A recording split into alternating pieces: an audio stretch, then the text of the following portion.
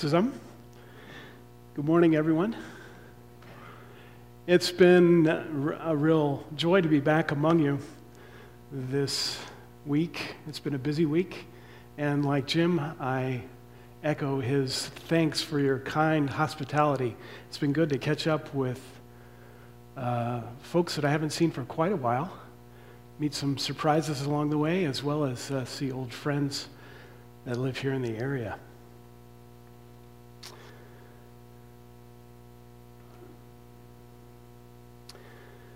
Count Nikolaus Ludwig von Zinzendorf was born into a noble family in Dresden in the year 1700. He was raised by his pietistic Lutheran grandmother in an atmosphere of Bible study, prayer, and hymn singing. He studied law to prepare for a diplomatic career, and at the end of his studies, he embarked on a European tour to get a look at the continent. And during his European tour, a couple of things happened that changed the course of his life. In the art museum, there's a city in Germany called Düsseldorf, and they have an art museum, and he visited the art museum and saw this painting called Behold the Man. And he read the inscription underneath the painting, which said, "I have done this for you. What have you done for me?" And Zinzendorf, as he was looking at the painting and reading the inscription, said, "I have loved him for a long time, but I have never done anything for him. From now on, I will do whatever he leads me to do." The second event happened a few years later. He met a freed slave from the West Indies in Copenhagen, Denmark. And the guy told of the terrible oppression of the black slaves in the West Indies. And the former slave was looking for someone who would go to the West Indies and preach the gospel to the slaves. His own brother and sister were still in the West Indies as slaves and suffering under the oppression. And he was hoping that someone would go and preach the gospel to them. And Zinzendorf caught a vision for taking the gospel to the ends of the earth. About 75 miles east of Dresden is a little town called Herrnhut, and I've had the privilege of visiting there. Zinzendorf founded the Herrnhut community in the early 1700s. And when he did, his mission's vision was paramount. However, in its first few years of existence, at the beginning of 1727, the community had 300 people, but it was racked with dissension, bickering, and strife. He had opened the place up for religious refugees, really, and they came in with all sorts of different theological points of view, and they couldn't get along with each other. And he was so concerned about that he moved to the community himself and spent time going from house to house, praying with the families, leading the men in Bible studies. And I imagine that as he engaged in the work of conflict resolution, he also encouraged people to take responsibility for their part in the conflict, to apologize for mistakes made, for evil words spoken. And he encouraged people to forgive each other as Christ has forgiven you. But above all, Zinzendorf and a few others in the community covenanted with one another to labor and pray for revival. And then on May 12th, actually, revival came. Christians were aglow with new life and power. The dissension vanished, and unbelievers were converted. And looking back to that day and the 4 glorious months that followed, Zinzendorf later recalled, the whole place represented truly a visible habitation of God among men. And this revival and healing in the community lit the flame of mission to the world. The theme of our missions conference this week is Pray Earnestly. We just sang a song about that. Jesus once told his disciples, "The harvest is plentiful, but the laborers are few. Therefore, pray earnestly to the Lord of the harvest to send out laborers into his harvest." Prayer, earnest, fervent prayer, is an essential ingredient in evangelism and world missions. And heute Morgen, this morning, the big idea of my message is very simple, and it's not going to be news to anybody here. You've all heard it before, but I hope I can encourage you to continue to pray earnestly, and perhaps if the fires have waned, you might find a little motivation to begin praying a little more earnestly than you have. But the big idea is that every Christian can and should pray earnestly for the expansion of God's kingdom in the world. In his statement, Jesus acknowledges a basic truth of Christian ministry. The needs, no matter where you live, whether it's in Africa, whether it's here in Lancaster County, whether it's in Mongolia or Germany, they're great. And there are typically too few workers to minister to those who are harassed and helpless, as verse 36 says, which isn't on the screen. Jesus said they're harassed and helpless like sheep without a shepherd. And so certainly we must pray for the Lord to send laborers, more laborers into the harvest.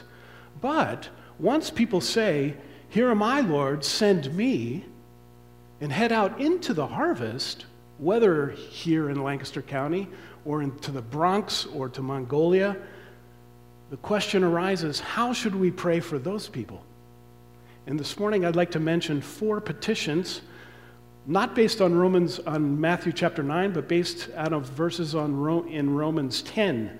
I originally did this message in my college church in Blacksburg, Virginia in the fall, and I reworked it a little bit so that it would fit the theme for this conference.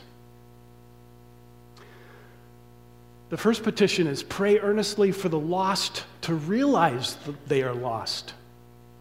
Now, we often pray for the lost, but have you ever prayed that the lost would realize they are lost? Romans chapter 10:14, Paul writes, "How then can they call on the one they have not believed in?" It's a rhetorical question. They can't. And how can they believe in the one of whom they have not heard? They can't. Paul builds his argument for world evangelization in his typical logical fashion. You can't call on Jesus if you don't believe in him, and you can't believe in him if you've never heard about him. And incredibly, after 20 years of Christian ministry and witness and evangelism, there are still people in our world that have never heard the name of Jesus. And there are people in our world that have heard the name of Jesus, but they don't know who he was, they don't know what he taught, and they don't know why this innocent man was tortured and nailed to a cross 20 centuries ago. The Bible teaches that those who do not believe in Jesus Christ are lost. Spiritually speaking, they live in darkness. They're spiritually dead, cut off from the only source of life and purpose. Dallas Willard says, to be lost means to be out of place and therefore, for all practical purposes, useless. Imagine that, being useless. God has created people for a purpose, to glorify God by doing good in the world that he's created for us to inhabit. And when people are lost, they can't do that. Dresden, the city in which my wife and I live and work, is located in the former East Germany, one of the most atheistic regions in the world. It was ruled with an iron hand by godless communists for 40 long years. And about 80% of Dresden's residents, about a little over 500,000, claim no religious affiliation of any kind. And in the 4 years that we've lived there, Mindy hasn't been there for 4 years, a year and a half, but my wife, Ann, and I have lived there for about 4.5 years, and I've had more people tell me I'm an atheist in those 4 years than in my 50-plus years added together, combined. And so we're implementing some creative ideas to reach some of these folks. In the spring, we put on an event with the theme of finding purpose in life. And in preparation, we interviewed we interviewed a whole bunch of people, a lot of them students at the University of Dresden. The technical university has about 50,000 students. And we just asked one question, and a young guy in our church is good with video. He made a video, as guys that do that sort of thing. Anyway, it was good. And I'd like to show you just a brief clip to give you an idea of what that was like. You'll hear one American voice, believe it or not. I talked to a couple of American guys who are studying at the Technical University of Dresden. Let's see if it pops up here.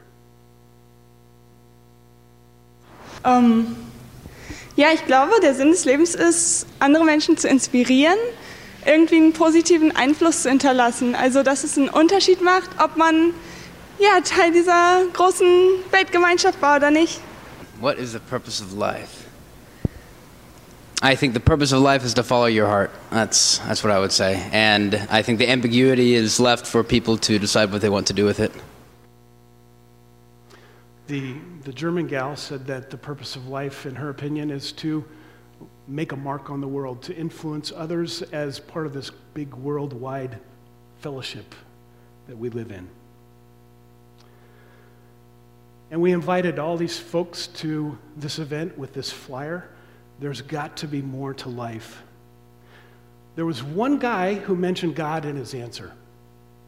Wasn't that guy there.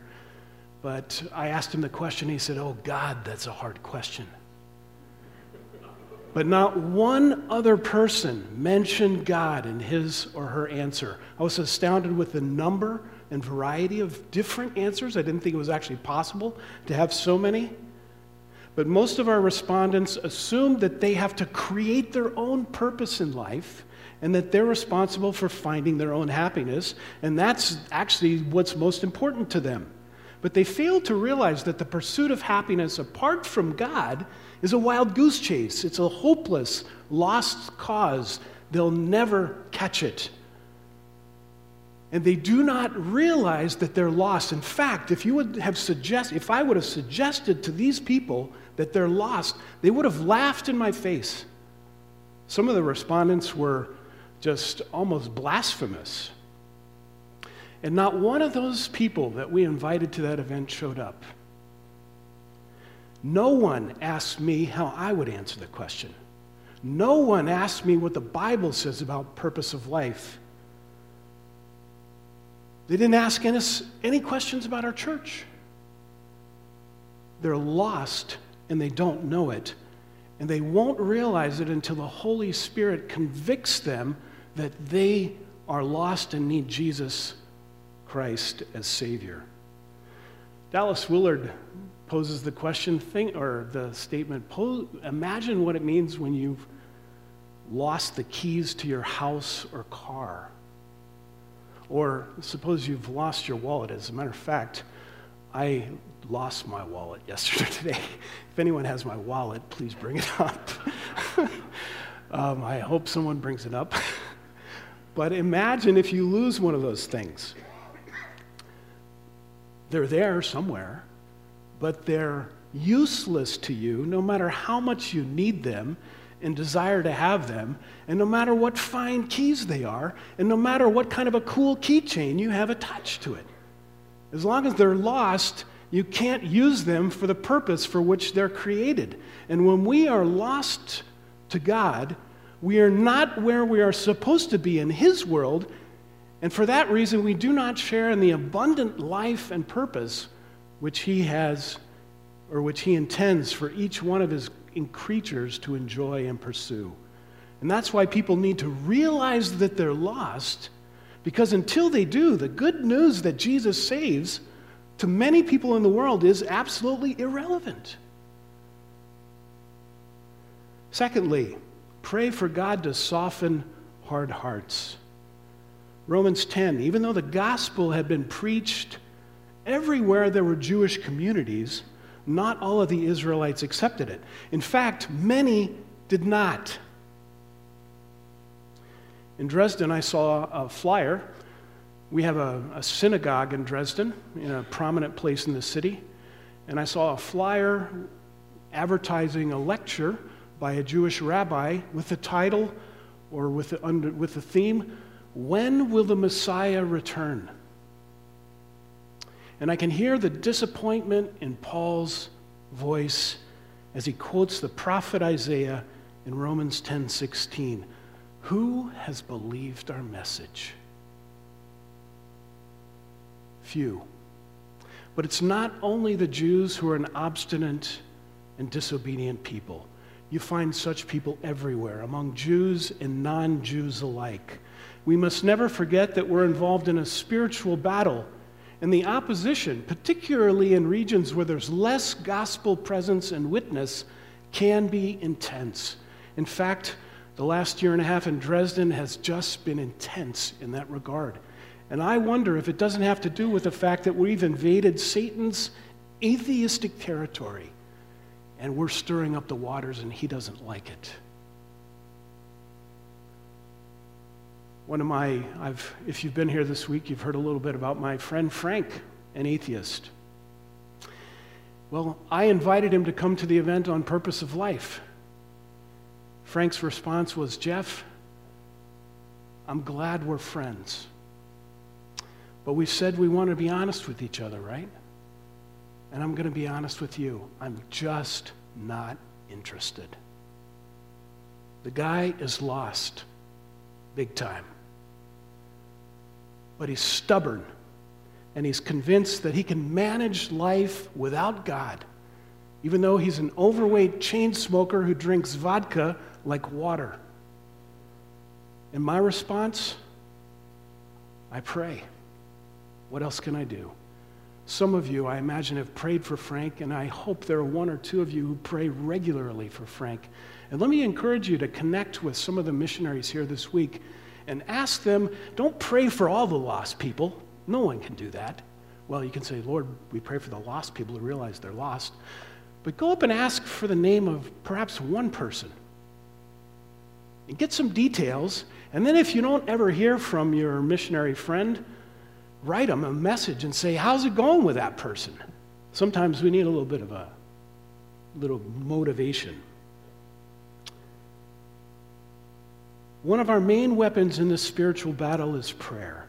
In prayer, we wrestle with God for the souls of men and women. In Colossians chapter 4, Paul praises Epaphras. Why? Because he's always wrestling in prayer for you. I don't know if any of you have wrestled, been on a wrestling team in high school or something like that, but it's strenuous work. Prayer is a great privilege. The King of Kings gives us a private audience and the opportunity to voice our concerns. He listens to us and is able in his great wisdom and power to work in all kinds of situations, to work out his purposes and bring himself great glory. And it's easy to become self-centered in prayer and to focus on our own needs. And I imagine that many of you have people who pray for you. Or if you have a concern, like Jim prayed this morning for a number of people who have problems or health issues or whatever it might be. And that's a good thing. And we all probably have people that pray for us. And if we ask them to pray, they'll pray for us. But folks, there are a lot of people in the world, they don't have anyone to pray for them. Not one person. And these people live in a world controlled by Satan, and Satan takes cruel pleasure in helping them waste and ruin their lives and then make them think they're enjoying it. In our men's breakfast yesterday, we sang one of Martin Luther's bar songs. "A mighty fortress is our God, for still our ancient foe doth seek to work us woe. His craft and power are great, and armed with cruel hate, on earth is not his equal. Who will intercede for the Franks of this world? Who will approach the throne of grace on their behalf? Who will plead with God to soften their hard hearts? And it doesn't only have to be people who aren't believers. Jim Glasscock just mentioned how they're going to Africa and working with Christians to train pastors. Well, sometimes Christians get hard hearts too. And we need people to pray that God will soften our hard hearts if that's indeed the case. And in prayer, God has given us the great privilege of influencing the world for human good and for His glory. One woman who prays regularly for us sent us a card in response to our last newsletter, and she'd written a prayer out. And we read it, and it was so encouraging. Let me share a couple of lines from her prayer. Reach the hard cases, Lord. Those who have been vocal against you and your servants need you. Soften their hearts and make them aware of their need. Jesus said, I will do whatever you ask in my name. He might not do it today. He might not do it tomorrow, but in His good time, He will accomplish His purposes. Why? So that the Father may be glorified in the Son. You may ask me for anything in my name. You have the blank check. And I will do it.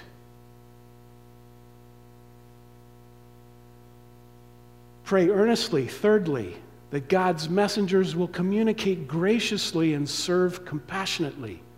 Paul writes in Romans 10:14, or he asks one more rhetorical question, and how can they hear without someone preaching to them?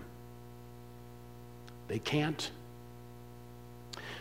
But, folks, there is so much more involved in communication than the transmission of information. Certainly, the information is important. I do not want to make it sound like it's not. The information itself is highly important. But oftentimes, how that information gets communicated is just as important as the information itself. And although the message of the cross is in and of itself offensive, it says that you can't manage life on your own, that you've messed up, and that God is the only one who can put you back together again. For someone like Frank, that's an offensive message. I don't need God.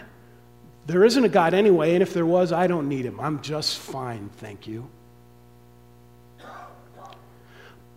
Even though that message is offensive, we don't have to be offensive in the way we communicate it. The effective ambassador is not a combatant. He's a diplomat. And he will communicate, or he or she will communicate graciously and serve compassionately. Our message is Jesus Christ Himself, the Word who became flesh. The Word became flesh and lived for a while among us. He built His tent among us.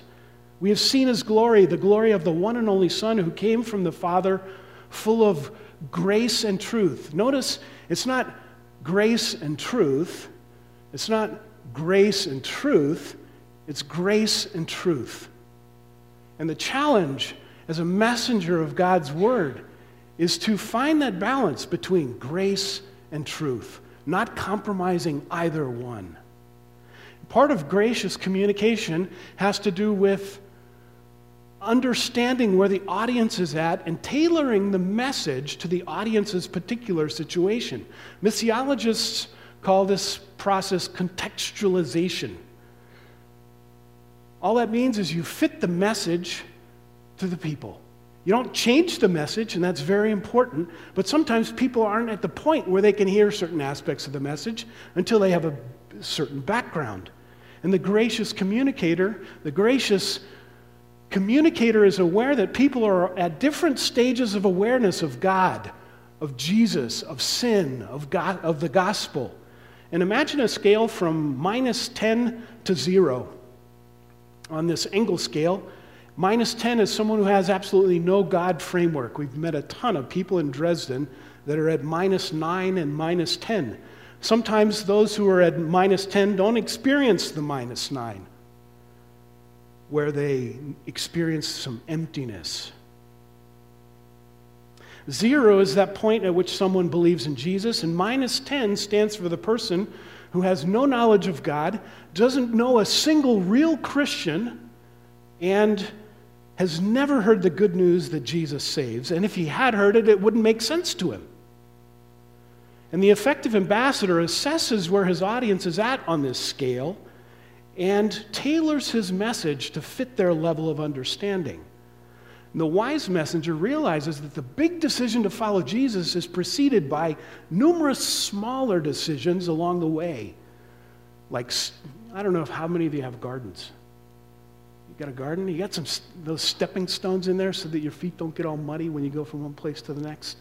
That's what I think people's decision-making process is like. Now, the Jews were at -2 to -1 on that scale. And during Paul's missionary journeys, his first stop was always at the Jewish synagogue. And as a guest, he would be invited to speak, and he preached the word to the Jewish people. The Jews knew the scriptures, and they were awaiting the coming of the Messiah. The spiritual ground had already been prepared, and so Paul could quote verses out of the Old Testament, and the people knew what he was talking about. And I would imagine that they probably had heard the verses before. Perhaps they'd even memorized some of them. But in fulfillment of Old Testament prophecies, the Jews, for the most part, rejected Jesus as the Messiah, and so Paul turned to the Gentiles, or the non-Jews. The blessings of God were never supposed to be reserved exclusively for the Jews. Rather, the Jews were supposed to be God's channel through which God's blessing would flow to the nations, to the whole world. But the Jews never understood this. And one of the challenges in missions work is that many of those with whom we work, they have no biblical background. They didn't go to vacation Bible school. They haven't gone to Sunday school. Many of them don't even own a Bible. They don't know what a Bible is. They're biblically illiterate. And I grew up in church learning that people's greatest need was to hear the gospel. And certainly that is people's greatest need, even if they don't realize it. But often it's assumed that the gospel will be preached in a context that's devoid of relationship, where the relationship does not matter. All they need is the information. We've discharged our responsibility, and then they can make a decision. But it's so much more than that. In order to understand the gospel, most people need both a relational role model as well as an understanding of the issues, or an adequate understanding. And I've become convinced that people have to trust me before they can hear what I have to say. And how can they believe in the one of whom they have not heard? Hearing precedes belief. The effective ambassador understands that effective communication occurs in an atmosphere of trust. So the messenger builds trust with his hearers. Well, how? By practicing what we preach. By communicating graciously, even when somebody rejects what we have to say, and by serving compassionately. For people who are at -8, 9, 10 on this list, oftentimes serving is the way to reach their hearts. In our case, the former East Germany sits as a whole between -8 and -10 on that scale. There are some Christians, but the vast majority of people in our region of the world have never met a real Christian, don't know anything about the Bible, don't have any knowledge of God. In the picture on the right, in the back, you see Thomas. Thomas owns the cooking studio where we held our Thanksgiving dinner outreach in 2016. And he came to the dinner with his wife and 15-year-old daughter, and there were about 40, 50 of us in the room. And he said to me during conversation at the table, hey, this is all new to me. I'm an atheist, really have no experience of Christianity whatsoever. Tell me about your church. In fact, I just learned what the difference is between a Protestant and Catholic. And I think he was about 45 years old. And he said, tell me about your church. How are you different from the Lutheran church or the Catholic church? How are you supported financially? And we began to talk. After half an hour, 45 minutes of conversation, he said to me, you know, I don't know much about church, but what you guys are doing here is just what people need. My wife was responsible for the food, and she does a great job. Anne made Thanksgiving dinner for 45 people. And he said, and when the guy who owns the cooking studio says the food was good, you know it's good.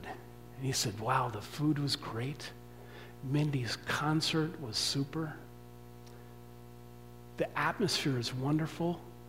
This is just what people need today. And this is a guy who has no framework for understanding Christianity. So I would say Thomas, through that event, moved from a -10. He moved slightly up the scale. And I continue to pray for him. But you can pray for folks like myself. Pray that we will communicate graciously and serve compassionately. Finally, number 4, pray that God will lead and direct his messengers. Romans 10, once again, 15, and how can anyone preach unless they are sent? As it is written, how beautiful are the feet of those who bring good news. The preacher is a herald or messenger from someone who's been commissioned to communicate a message publicly and with conviction. The message is that Christ died for our sins. His death and resurrection defeated sin and death, and therefore new life in Christ is possible. And that's God's message. We're just the mouthpieces, the messengers. The messenger needs to know God's word. If you read Romans chapter 10, count the number of quotations that Paul has from the Old Testament. I'll just tell you, there are 10 spots where he quotes the Old Testament. And that tells me that Paul knew the Scriptures. And the truths of Scripture motivated him to travel around preaching the good news and planting churches among those who believed. Perhaps you remember the story in Acts chapter 16. Paul and his companions traveled throughout the region of Phrygia and Galatia, having been kept by the Holy Spirit from preaching the word in the province of Asia.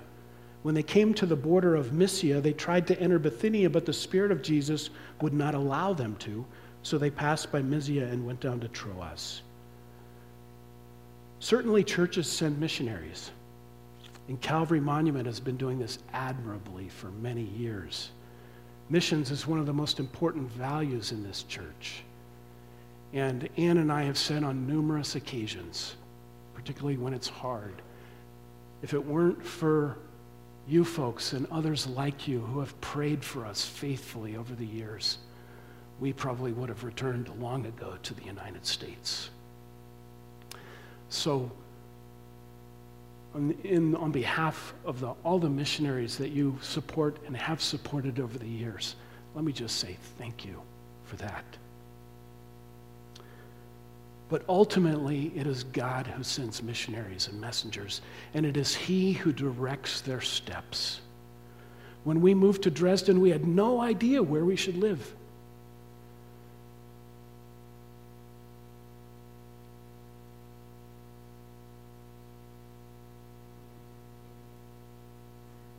There we are. We just happened to rent an apartment in an area where there's no free church. We just happened to live down the street from Ernst and Brigitte, who just happened to read an article about us in the newspaper and about our new church.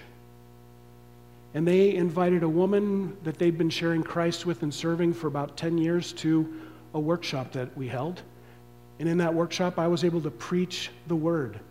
And God softened Anna's heart, and Anna is in the middle of the picture there. And in August of last year, we were able to baptize her in the Elbe River. Mindy led her to Christ, and I baptized her. An atheist guy who comes to our church would just say, Jeff, it's all just coincidence. And I say, Dietmar, you can believe that if you'd like. But I believe in a God who is able to engineer circumstances of all kinds so that he will get great glory. And so we trust that God will lead us and direct us. Jason and Barb Henry, they're asking God for wisdom as to whether they should move to a new town in Mongolia. Pray that God would direct them and open or close the door. Pray for divine appointments where the messenger just happens to be in the right place at the right time. Let me quote my friend one more time. You always accomplish your plans and purposes, Lord. Hallelujah. You make a way creatively and right on time. May my missionary friends have an awareness of your miracles that refreshes their faith. The men's breakfast on Saturday, Sean Stewart told us how they needed registered nurses for their camp, for special needs camp. And it was coming down to the wire, and he thought they were going to have to cancel the camp. They prayed. Just in time, God provided enough registered nurses that the camps could go on.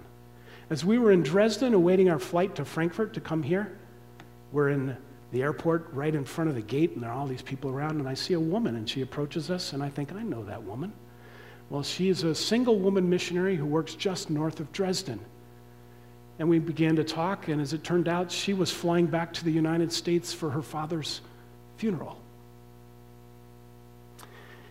And I thought, wow, it's too bad that she has to do that alone. And so Ann and Mindy and I, we gathered around Cynthia, put our arms around each other, and we prayed. But what we found out was that people had prayed that God would prepare the way and give her traveling mercies. And the first people she meets in the airport are able to pray that God would watch over her as she travels. And it was touching to watch her tears of comfort. We were God's right-on-time provision for her journey. And I should stop, I think. Zinzendorf founded Herrnhut with a vision for taking the gospel to the ends of the earth. He offered asylum for Christians fleeing persecution. And in time, its population grew to 600. And we think, that's not that big. Well, after the revival, they started a 24-hour-a-day prayer meeting that lasted uninterrupted for 100 years. The Moravians were instrumental in John Wesley's conversion. And when Zinzendorf died in 1760, the community had sent out 226 missionaries to the ends of the earth. Let's not underestimate the power of prayer. I challenge you to pray earnestly. For the lost to realize they're lost, for God to soften hard hearts, for folks like myself to communicate graciously and serve compassionately, and that God will lead and direct his messengers. Thank you so much for your commitment to missions, for your commitment to our Lord. The Lord bless you. Amen.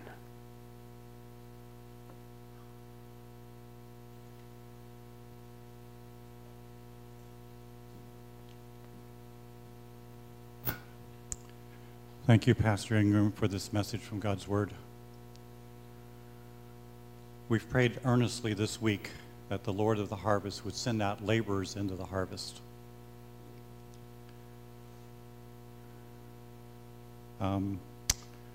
We met an elderly gentleman in Kenya, and he needs someone to go and tell him that Jesus loves him, that Jesus died for him, that Jesus wants to be his Savior. So as we prayed for someone else to go, would you consider that you might be an answer to that prayer? That you might go to Kenya and tell this man that Jesus loves him? Will you go? Will you go to Mongolia, to the Bronx, to Mongolia, to Germany? Excuse me. Would you go across the street to your neighbor who needs to know about Jesus? To your friends, to your family members? They too need to know about Jesus. Because you see, when we walk out the doors of this church, we enter our mission field. If you made a commitment this week that you want to serve the Lord better, or maybe you're still wrestling with that idea, would you fill out a decision card, put it in a basket right up here, so that your elders and your pastors can pray with you about that decision? So, would you stand with me now for the benediction? I want to remind you that immediately after the service at 9:45 will be the picture presentations for 2 more missionaries.